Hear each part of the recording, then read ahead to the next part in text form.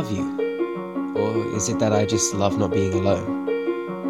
You see, I'm in love with the idea of being in love, but when it comes down to it, I'm not really that much of a fan. Love's like a facade, acting as a fraud to make sure nylon's sold. The concept is years old, making us all chase a fool's gold, with the end still resulting in a heart sunken, feeling ice cold.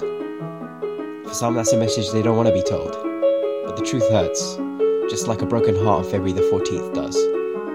But I'm not saying love doesn't exist, I just don't think it is what the TV says it is. Heart stopping at a moment of a kiss, love at first sight, like I'm supposed to believe that these things really exist.